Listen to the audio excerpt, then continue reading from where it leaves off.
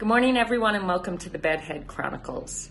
Today I want to talk about owning your mistakes, owning it when things don't turn out the way that you hope them to. You all have heard my story of the Olympic trials, and where I had prepared for 365 days. I had visualized the perfect race from start to the finish with me crossing the line, Siri Lindley going to the Olympics. Now what happened was, because I had only visualized everything going right, in the first 30 seconds of that race, the gun had gone off, I dove in the water, I got dunked under, I got elbowed in the face, and I lost the front pack. I had not visualized that happening. I had not prepared for what I would do in that circumstance. And basically, even though I was going as hard as I possibly could, swimming as fast as I could, I was going backwards. I couldn't access my power. I couldn't access my speed. I couldn't access anything because I was choking. I was freezing.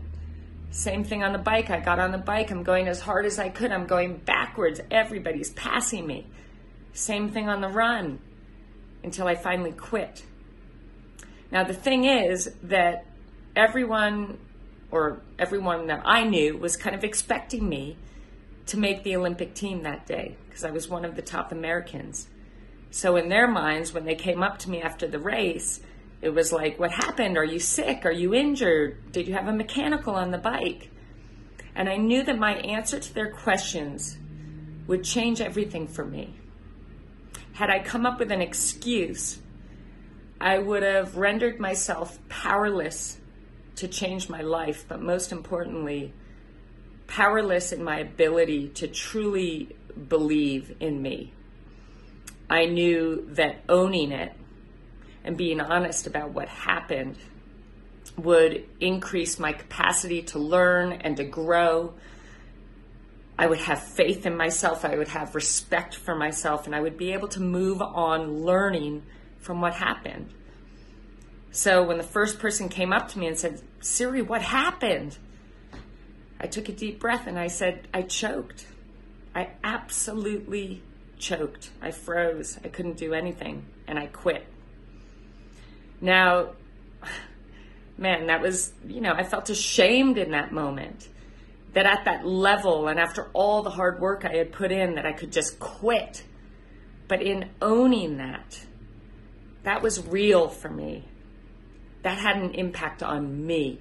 I had a respect for myself for being honest about exactly what happened. And I knew that I would take this experience and I would learn from it and I would grow from it and I would have a respect for myself and a faith in myself to know that no matter what happens, I won't give up on me. But I will recognize exactly what went wrong so that I can figure out exactly how to get it right. Owning our mistakes is everything, you guys. And when we do own our mistakes, we're teaching those around us to own theirs. And to recognize that making it to the top or achieving your ultimate goal is going to include a lot of failures and disappointments along the way. I always say that if you're not willing to fail, you're actually not willing to succeed because it's a part of the process. But owning it is everything. And it also made it very clear what had gone wrong. I had visualized the perfect race. Visualization is such a powerful tool.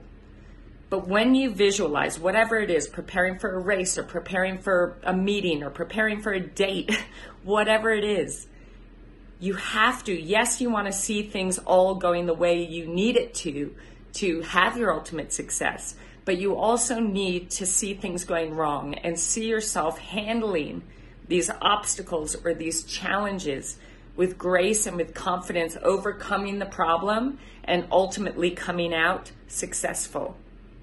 And that's something that I learned for the rest of my races to come, and something that helped me become a world champion and to then coach athletes to become world champions. When you visualize, see yourself also overcoming difficulties and ending up successful. It's so very important. The other thing this experience pointed out to me is that I had lost my way. I had started focusing on making the Olympic team be the be all end all, having to get good results, to get a paycheck, to be able to keep doing what I was doing. And that focus was not inspiring me and bringing out the best in me.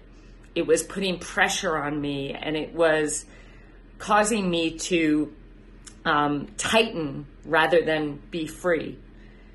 So also out of that experience, the greatest thing is that I found my way back to a why, to a focus that served me, that brought out the best in me, that allowed me to become what I so dreamed of becoming. I realized that instead of looking at how far I had to go and what I needed to accomplish and the money I needed to make to survive, I decided to focus on how far I'd come. I didn't know how to swim 6 years ago. You know, I just learned how to do a swim stroke 6 years ago, and now I found myself, you know, in a position to make the Olympic team. I started feeling proud about how far I'd come. I started feeling proud about all the hard work I'd put in. And I started thinking about, wow, I feel so grateful. I feel so grateful for my tough mind and this body that has carried me through, and for my passion, and for my desire and my drive and my commitment and my relentlessness. And I started celebrating that. And to me, whatever you believe in, I thought, I am so grateful for the gifts that I've been blessed with, mind, body, and spirit. Now all I want to do is show my gratitude to my Creator, and say thank you. And I decided that my way of showing thanks was going to be every single day in training or in the race. I was going to give everything I had inside of me, heart and soul, and leave nothing behind, lay everything I had out on that race course. And that would be my way of showing thanks to my Creator that I believe in.